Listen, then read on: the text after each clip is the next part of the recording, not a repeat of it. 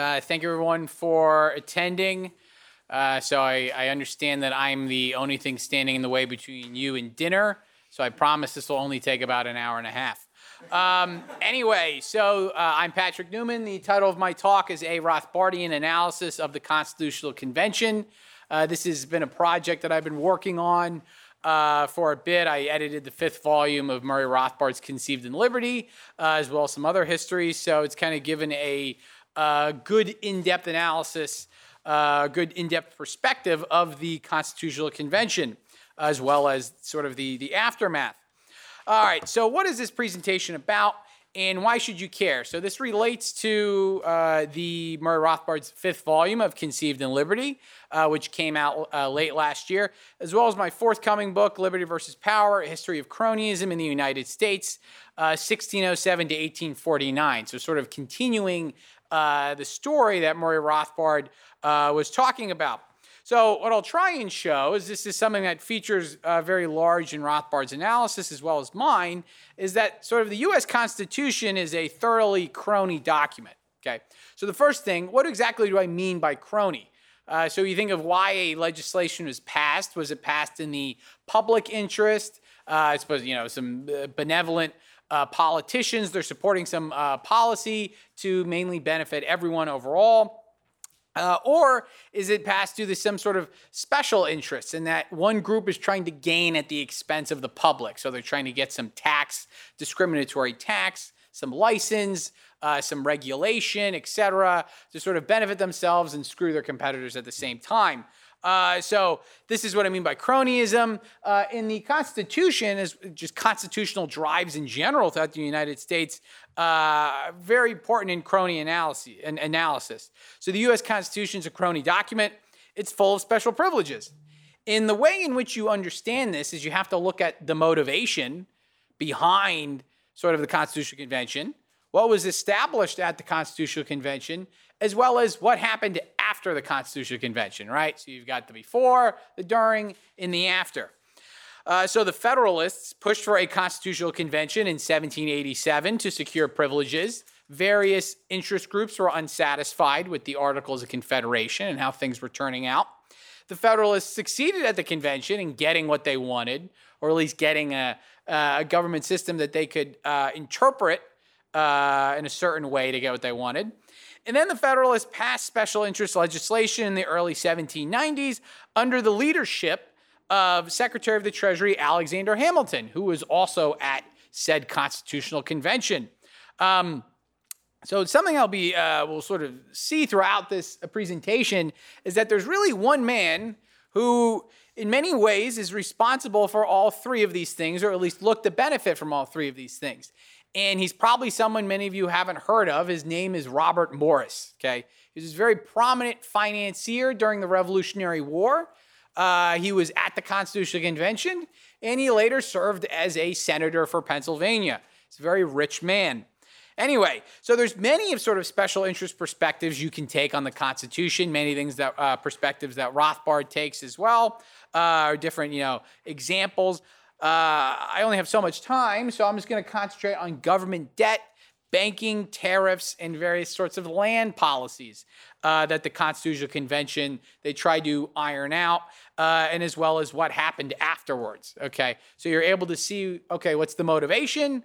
How they actually accomplish this at the Constitutional Convention, and how do they try and capitalize on this after the fact, okay? So, first of all, before we go through this, so Rothbard didn't really write a whole lot on the Constitution. The only time he did in any sort of in-depth analysis was in a footnote to an article he wrote in the early 80s, sort of describing his views on the Constitution. They're very different than another view by many sort of held by some free market writers, free market thinkers, by James Buchanan and Gordon Tullock. This is the Calculus of Consent. It was very famous, where they basically say that, well, governments can form, they're formed through voluntary process and through unanimity. And it's sort of unanimous because it's not really unanimous, but it's relatively unanimous, which it's not unanimous then. But anyway, so they are, they use this sort of as a template for the Constitution. Now, to be fair, they're not saying that the constitutional delegates actually behaved according to how they outline their theory, but as good positivists, they say they behaved as if they were following the theory. So anyway, take that for what it's worth. So this is Rothbard in the early 80s, The Myth of Neutral Taxation. He says, Buchanan and the public choice theorists argue that the all voluntarily forcing themselves process actually takes place at the basic, quote, constitutional level. But again, there is no evidence for this whatsoever. Not sure why that paragraph got a little spaced out. If they have the American Constitution in mind, then they should realize that the Constitution was put across against the wishes of the majority of the public, and that the Constitution makers were interested not in general rules for the benefit of all, but in pushing through measures, protective tariffs, opening up of export markets, repayment of the public debt at far above market price, expanded bank credit for privileged groups, public works for one set of people at the expense of another. Okay, so sort of outlining this, and this is something that he explains very in depth in Conceived in Liberty. This is really the only time in any significant fashion he spoke about the Constitution before this, and he's really going through how well it's, in a sense, is a crony document. You have the very special interests. They get together at the Constitutional Convention. They have a big powwow, right? They don't let anyone hear what they're going to say. They shut the windows, etc. And then they devise all of these sorts of policies, and they look forward to benefiting from. Okay, and that's exactly what happened. So we look at the Constitutional Convention of 1787. During this time period, you can really split up the political spectrum into two groups, the Anti-Federalists and the Federalists. Okay, the Anti-Federalists were for a small government, a limited confederation. The Federalists were for a strong national government. Now, if you know your political science and your history, that's actually, the Anti-Federalists really should have been called the true they were the Federalists, okay? Because there was a balance of power between the central government and the states. And the Federalists should have been called the Nationalists. But the Federalists, is so many times throughout history, they've seized the day and they've taken control of the name game. So you call yourself Federalist, that sounds great. And then you call your opponents Anti-Federalists. Like, no one wants to be anti. Like then you're just negative. It's very pessimistic. It's not optimistic. But so there were very few Anti-Federalists who attended.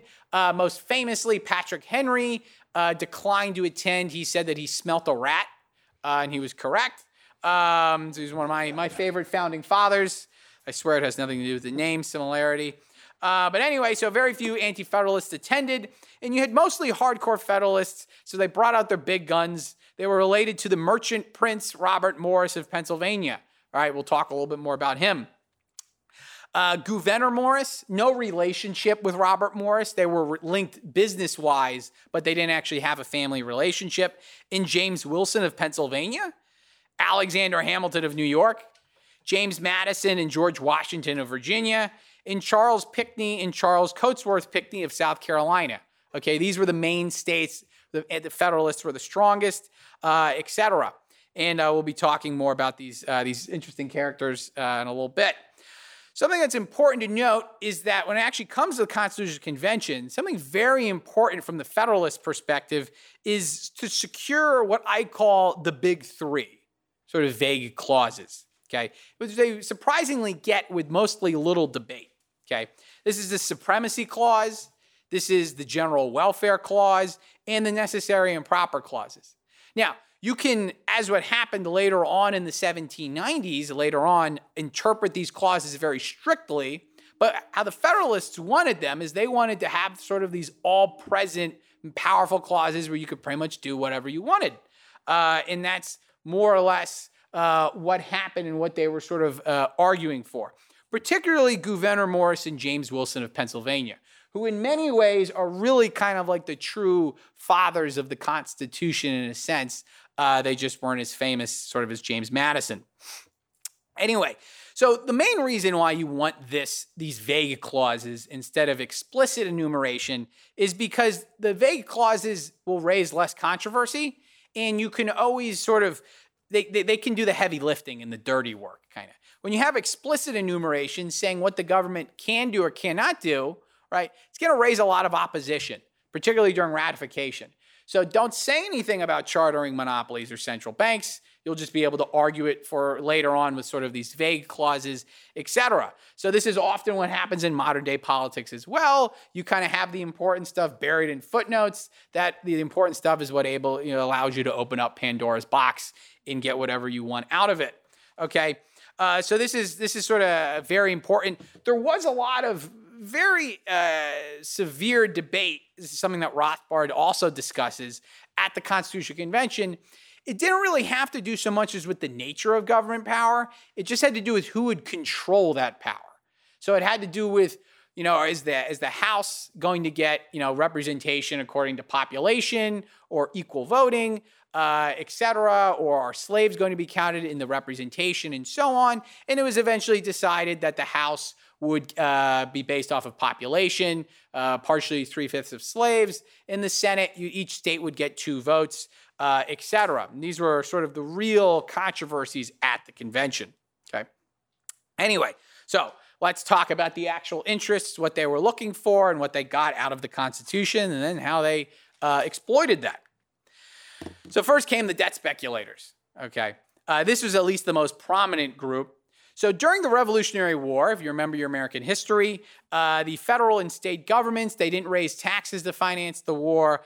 Instead, they basically paid soldiers with debt securities. Okay, and then these securities said, "Oh, well, we'll raise taxes for them in the future," and so on. Soldiers, they wanted to buy goods with them. They wanted to buy goods, etc., stay alive, and so on. They subsequently sold their securities for cash at highly depreciated rates, okay? Because people estimated the government was just going to default or repudiate on these securities. They weren't going to be able to make their payments because the federal government didn't have the power to tax on the Articles of Confederation and so on. And it just so happens that who was the person buying up most of this debt? Well, it just so happened to be the wealthy speculators affiliated with Robert Morris, who was also sort of very prominent in the war. So they were buying up all this debt, all right? Now, buying highly speculative debt in itself isn't crony, okay? If the debt is backed by payment of taxes in the future, that does make it crony. And if there's somehow you're able to get the Constitution to turn that junk debt into grade A debt, courtesy of the U.S. taxpayer, that's very crony then, okay? Because you're basically just having the taxpayer, you're offloading all of the risk onto the government. So Robert Morris was very big in trying to get the Articles of Confederation to acquire a taxing power and assume all of the debts at face value, okay? The problem, the Articles of Confederation, so just to sort of clarify, when I have AOC there, I'm referring to the Articles of Confederation, okay? Not the other AOC. So obviously the AOC required an amendment for taxes. I'm talking about the Articles of Confederation. Required an amendment for taxes and unanimity. In Rhode Island, blocked the tariff of 1781. In New York, blocked the tariff of 1783. Okay, so each of the state legislators had to ratify the proposed tax. In each case, they fell short. So you can't get any taxing power, you can't assume the debts, and you can't benefit the debt speculators. Okay. Okay, so then you get the Constitutional Convention to assume the debt. Okay, so the first thing, very important, is that Congress acquires a taxing power. Only a simple congressional majority is needed. Okay, so you don't even need a supermajority, so something like 2/3, okay, of Congress. You just need a simple majority in both chambers. The state legislatures are not involved at all, except to the extent that they, at least back then, they elected the senators, okay? And there's no unanimity required, okay? So just a simple majority, relatively easy to get through, and so on. The taxing power is also explicitly linked with the payment of the public debt, okay? So that kind of gives a good, or actually a bad omen of things to come. And Madison and Hamilton ensured the Constitution assumed the Confederation's debt. It doesn't say anything about, what value, and then say nothing about the state debts to provoke less opposition during ratification, okay? So again, rather than explicitly say something, you just don't talk about it. If you just don't talk about it, then people won't talk about it, hopefully, and then it'll just be able to sort of sneak through, okay? So this is very important. The new government was going to assume the old debts. of the Confederation Congress, as well as the state governments during this time period. Okay. So then, moving on, the next step is, the Constitution gets ratified in 1788. We elect George Washington as the first president. He gets sworn in early 1789. So what to do? It takes a little bit of time, but at the end of 1789, Alexander Hamilton finally jumps on board as Secretary of the Treasury. And in the early part of January 1790, he publishes the report relative to a provision for the support of public credit. And he says Congress should assume roughly $80 million of federal and state debts at face value. Okay, so let's take all of the Confederation debt, assume that at face value. Okay, doesn't matter if you bought it at a highly depreciated rate, you'll get the full benefit. We'll take all of the state debts, and we'll basically we'll also fund those at face value. Okay. So the best analysis I've found of this is by this historian named Irving Brandt in 1950, and he's talking about Hamilton's overarching motivation for doing this, and it was to basically bluntly stated, Hamilton's precept was bind the rich to the government by self-interest. Okay. So what is he trying to do? Well, he knows all of the securities are held in the hands of speculators. And what better way to enlist the speculators, enlist the rich into your new sort of government by giving them a nice payout, okay? So this is a very smart thing, a very shrewd thing to do on his behalf, okay? Make no mistake about it, he was a genius. You could disagree with all of his ideas like I do, but he was an extremely smart person. So then what you do, continuing this, is that since 1789, Senator Robert Morris and other affiliated speculators sort of increasingly gobbled up the debt, including Assistant Secretary of the Treasury, William Duer. Okay, so you have a guy, he's working in the Treasury, he's like Hamilton's assistant, and he's engaging in this speculation because he's expecting to benefit. All right. Now, according to various estimates, 80% of the federal debt was held by wealthy northern speculators. Just put some numbers, put some things in perspective. 78 individuals bought up 31% of Virginia, North Carolina, and South Carolina's debt. 8 men bought up half of this amount. Okay. Congress passed debt assumption in mid-1790 after this was occurring. And all these men enjoyed a massive windfall gain, basically.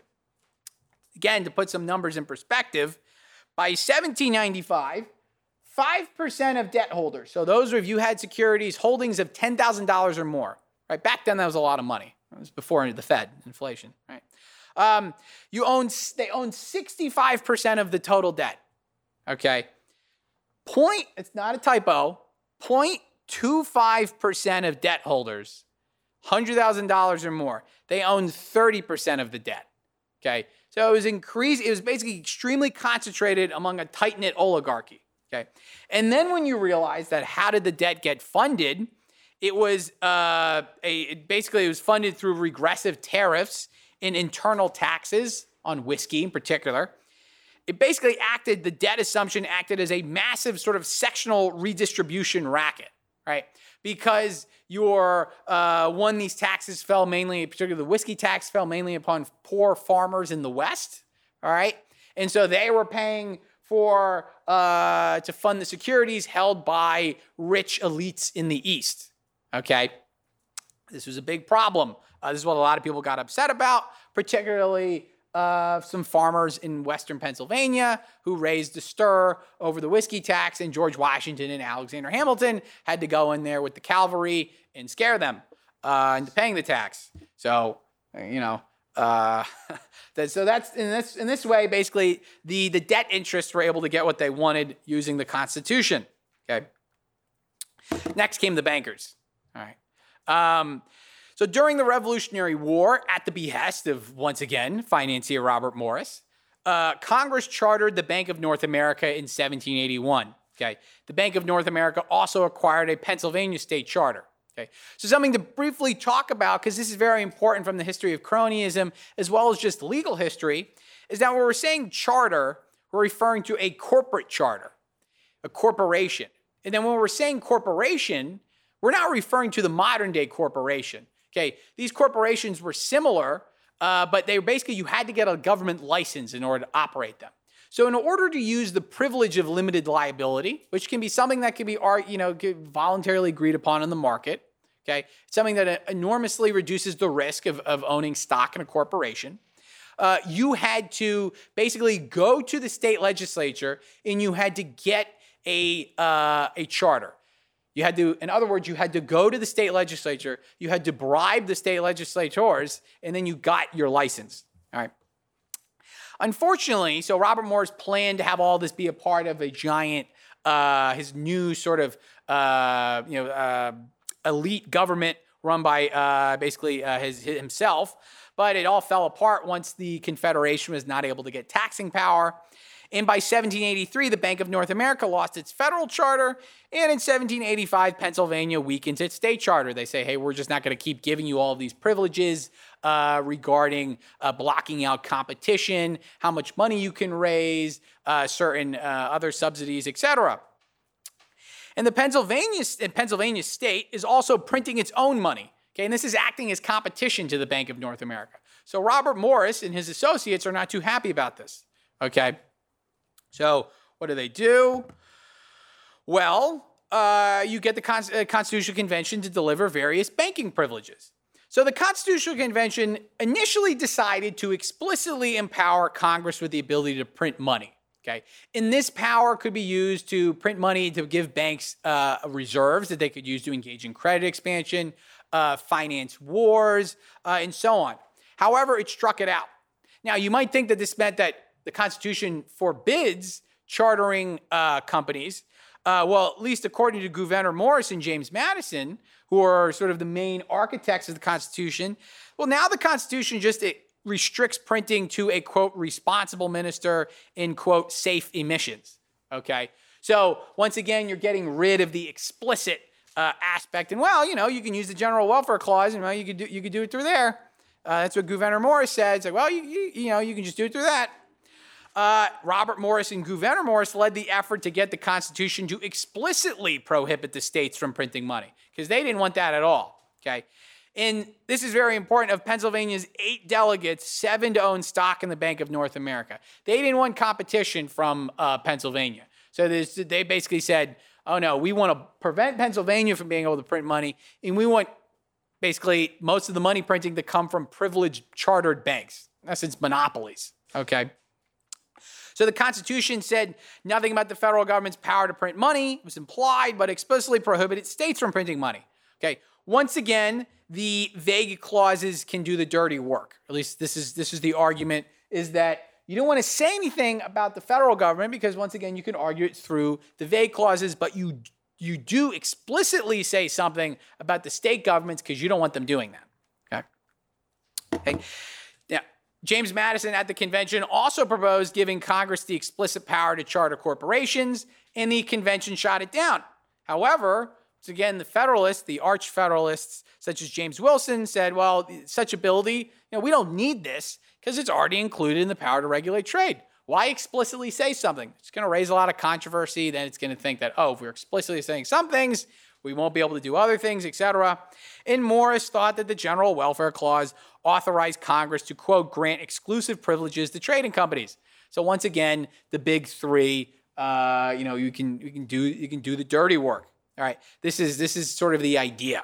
All right, so Constitution, you kind of have that thing built in, an embryo about the bank. It's in there, be able to do it. You get Congress to charter a bank. Secretary of the Treasury, Alexander Hamilton, he's such a diligent worker. About a year, after he writes his debt funding thing, well, then he writes a report on a national bank later in 1790. It's referred to a Senate committee. Who's on the Senate committee? Well, Senator Robert Morris is on the committee. And the other 3 out of 5 members, including Morris, they own stock in state banks. So will this committee be favorable to a central bank? Yes, it was. And in February 1791, after much debate, Congress charters the Bank of the United States. Now, something very interesting about this, if you know the bank controversy, you'll know that There was a debate between Thomas Jefferson and James Madison and George Washington and Hamilton. And George Washington was the president. He kind of didn't know what to do. He was going to lean towards his fellow Virginians, and then he sided with Hamilton. One of the things that people don't talk about is that, at the same time, the real reason actually why Washington signed the bill is because at the same time, he was given authority to choose where the capital is going to be. The capital DC was not created, okay? And he had the ability to put it somewhere in Virginia. And he, was given a little small section. Now, he wanted to maybe move the capital right outside of that small section that Congress allotted because it was next to a bunch of his property, right? And it would increase the value of his property. And he wasn't able to do that if he was going to veto the bill. So what happened is he signed the bill. Congress amended the act, allowed him to move basically the capital just a little bit closer to his land, just a little cushion, a little sweetener for himself. And then that's how we get the bank. Bear in mind, Washington and Morris were actually very, very close, Robert Morris. So anyway, Congress charters the Bank of the United States. Importantly, it's got a 20-year monopoly over interstate banking. It's Philadelphia-based. Okay, the main office is in Philadelphia. It can establish branches across the country, but Congress isn't going to charter another bank with interstate branching. So it's basically the only game in town in that regard. It's a huge monopoly. It's got a $10 million capitalization. The federal government owns 20% of this. It chooses some of its its directors, and private ownership can be purchased with specie or government debt. That other requirement, the other point there about purchasing stock with government debt, that also is going to increase the price of the government debt held by the debt speculators. It's just another little sweetener, right, to benefit the debt speculators. And also the Treasury stores deposits at the bank. It keeps its money at the bank. This is a massive subsidy, right, because the bank now has a massive amount of revenue, you can use to engage in loans and credit expansion and all of that stuff. Okay. All right, let's look more at this bank. 50% of congressmen who voted for the bank bill purchased stock in the institution. I wonder why. Ownership was concentrated in Boston, New York City, Philadelphia, and Charleston. The government directors were mostly associated with Senator Robert Morris. Thomas Willing, Morris's business associate and the former president of the Bank of North America, becomes the president of the Bank of the United States. It's a cozy little connection. This is it's very linked. I can't emphasize this enough. This Robert Morris individual, he's got his hand in everything, right? And then that should be actually, I apologize, the first Bank of the United States. I gave a presentation earlier in the day on the second bank. The first Bank of the United States lends mainly to the federal government and to large federalist businesses, land speculators, debt speculators, merchants, etc. Okay, so you're able to create an institution with the privilege to print money, and you're going to funnel it into your particular businesses. Okay, so those connected with the bank and so on in the Federalist Party. Okay, so this is something very prominent. It's not unusual for at least for the Federalists to be pushing for this through the bank. They did the same thing where they intentionally only appointed their men to run the government. And not the opposition, okay? The anti-federalist opposition, at least early on. Okay, so we've got the bank now, okay. Well, then came the manufacturers, all right? So we go back to the Constitutional Convention. So under the Articles of Confederation, northern manufacturers could not secure high interstate tariffs. So New Jersey placing a tariff on goods from New York, or New York placing a tariff on goods from New Jersey, etc. And why weren't they able to? Well, one, the South supported low tariffs. Okay, they didn't really want to develop their manufacturers. They were primarily agricultural, right? So that was immediately undercutting because importers would buy goods through the South instead of through the northern states, all right? And there was also interstate competition. Okay, if one state has high tariffs, then the other states are going to undercut them, okay, because they're going to try and get more of the revenue. This is why cartels don't work, okay? It's very similar with interstate competition, okay? Though it's not certainly as good as the free market. It's close enough. And interstate tariffs actually were just around 5%. Sometimes they were larger, or they were stated to be larger, but this was before you had things like smuggling or sort of various rebates or other sort of things that cut exemptions that sort of cut the tariffs lower to about 5%. Not terrible. A lot of people would always make the argument, oh, New York was somehow running like its own, the mafia had already controlled New York at that point, and they had very high tariffs hurting the nearby states. In reality, actually, New York had very similar tariffs. The fact is that New York was controlled by anti-federalists, particularly George Clinton, so no relation. And the fact that nearby states like Connecticut and New Jersey that were griping about this, they didn't have any major city to import goods from, right? And nothing's changed, right, from the 1780s to now. Like the main cities in Connecticut and New Jersey come nowhere close to New York City, okay? So in other words, they were just upset mainly about the comparative advantage New York had. They also had no success on the federal level securing a tariff. So recall the failed tariffs of 1781 and 1783. And these tariffs themselves weren't large. They were around like 5%, but they failed. Again, remember, always the opening wedge, right? You always start off low. You say you're going to institute a wealth tax of 1% on the richest people. You say you're going to institute an income tax of 1% on the richest people. Give it a couple of years, the net spreads to everyone. But you always got to get your foot in the door first. Northern merchants experienced similar difficulties with navigation acts, so these various restrictions benefiting American ships as opposed to British ships, etc. That's a whole separate story. You can literally go to the fascinating story of merchants pushing for navigation acts and subsidies to beef up the Navy to allow them to sort of conquer the world's commerce. But that's a presentation for another day, I guess. So you got the problem. What's the Constitution going to do? Well, the convention outlawed interstate tariffs. All right, we don't want that competition. We just want the federal government to enact a large tariff wall. And you require only a simple congressional majority, 51% for tariffs, right? Just so we were talking about the taxing power, okay? This is a very frank statement. Rothbard emphasizes in his In Conceiving Liberty by Nathaniel Gorham of Massachusetts, and he says, justifying this simple majority, says, if the government is to be so fettered as to be unable to relieve the eastern states, what motive can they have to join it? In other words, the only reason the eastern states, i.e. the northern states, are going to join the government is if we can raise tariffs, okay? At least one of the main reasons. Some southern delegates wanted a supermajority, 2/3 for tariffs and navigation acts. So this included some Southern Federalists as well as some Southern Anti-Federalists, such as the great George Mason. But the Northern delegates sort of won over enough Southerners, particularly the Southern Federalists, by sanctioning the slave trade until 1808, particularly some of the delegates in South Carolina. Okay.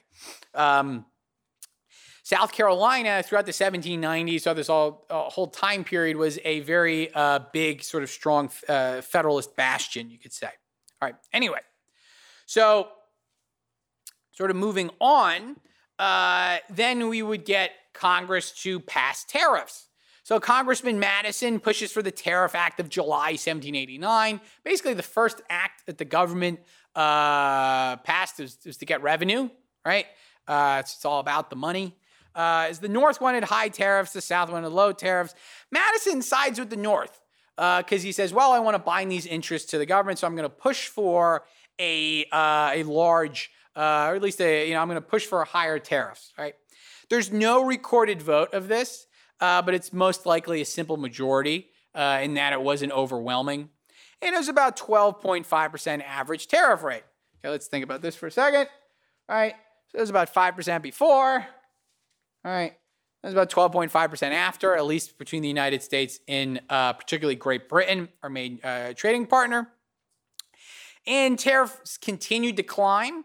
So as Secretary of the Treasury, Hamilton's prodding later on, Federalists raised tariffs again in 1792 under the justification of, well, we're fighting, we're fighting people on the frontier, and we're going to have to raise tariffs, etc.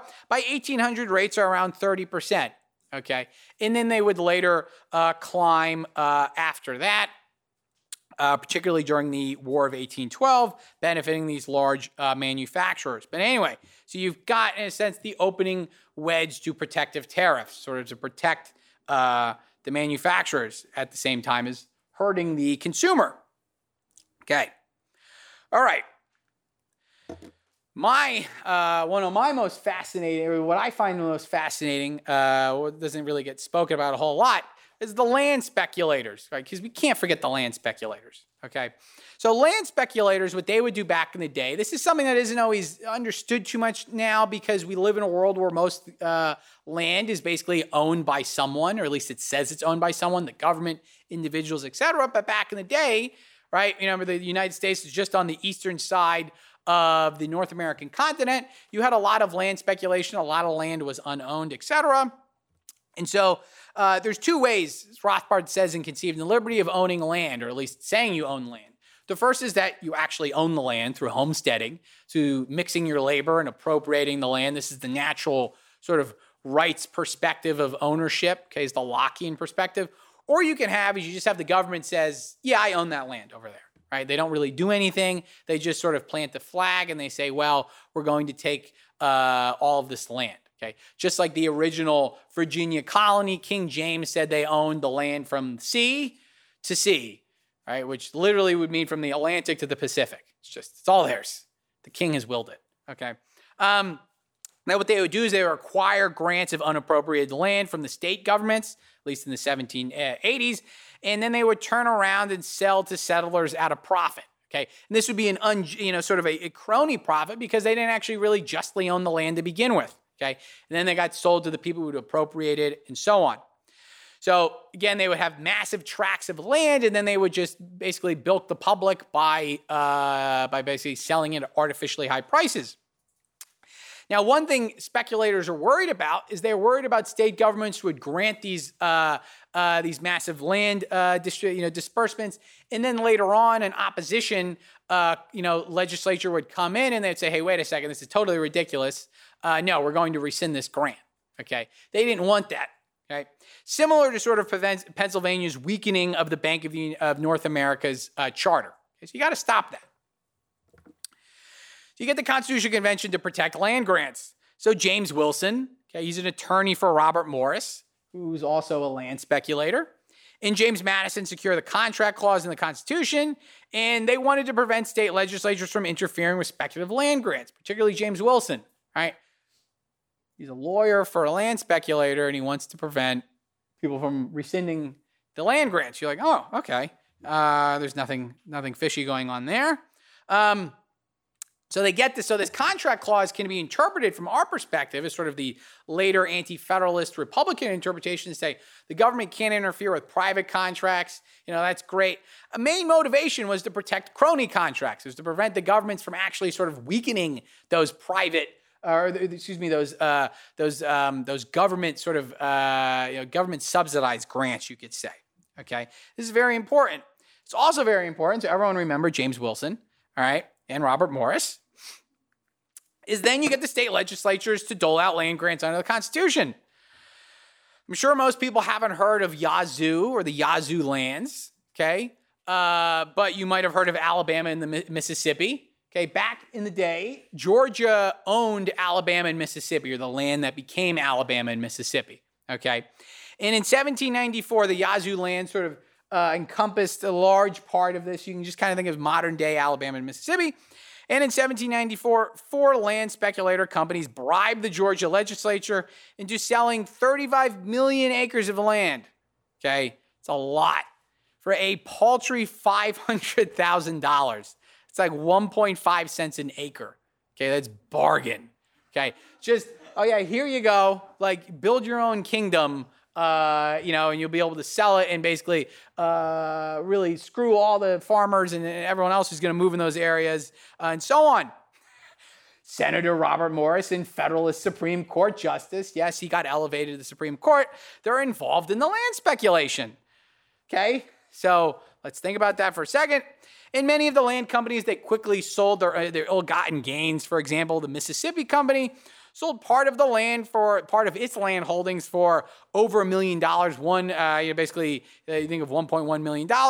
The original cost they paid for this was less than $200,000. Okay, it's a huge turnaround. Okay, now when Georgia, the Georgians, the people of Georgia, they find out about this ridiculous proposal that actually happened. They're furious.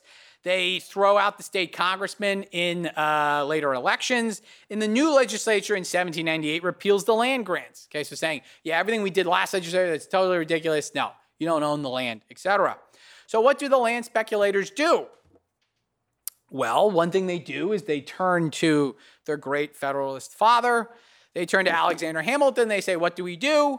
And he says, well, if you take this court to the Supreme Court, if you take this case to the Supreme Court, well, they're going to protect land grants using the contract clause. Okay?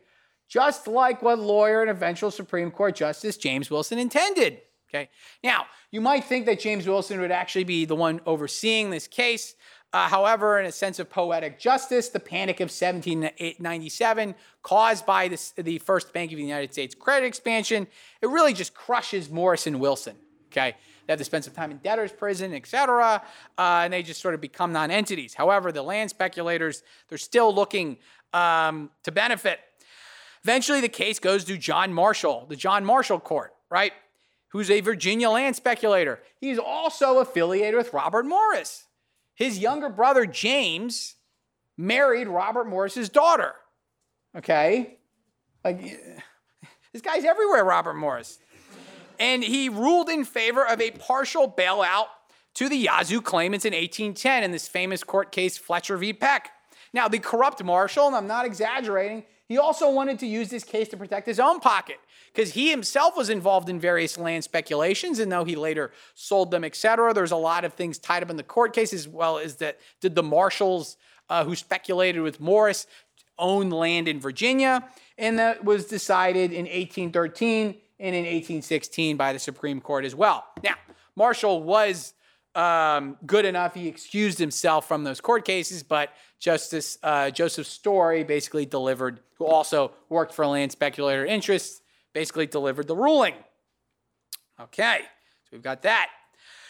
So a great quote to sort of summarize what the Federalists were trying to do at the Constitution Convention with the Constitution and in the early 1790s is by Curtis Nettles. So the best histories are the old histories. And he's speaking about this Federalist program. And he says, the Federalist program did not give birth to many large new fortunes. Its principal beneficiaries were men of substance who had become affluent before 1789. Their enlarged wealth enhanced their influence in government and society and pointed to an age of big business in which captains of finance would occupy the seats of the mighty. Okay? They were trying to basically create a government ruled by the wealthy elites. Okay? This is a very succinct way of describing that. Okay? All right? So first you get the convention. Okay? Then when you get the convention, then you get the Constitution. Then when you get the Constitution, then you get the special privileges. Okay? So that's basically what I said there. In 1787, Federalists pushed for a constitutional convention to secure privileges. They secure the privileges in the U.S. Constitution. Then they get Congress to enact said privileges using the U.S. Constitution. And you should read my book when it comes out, where I talk about this stuff in more depth. All right. Thank you very much.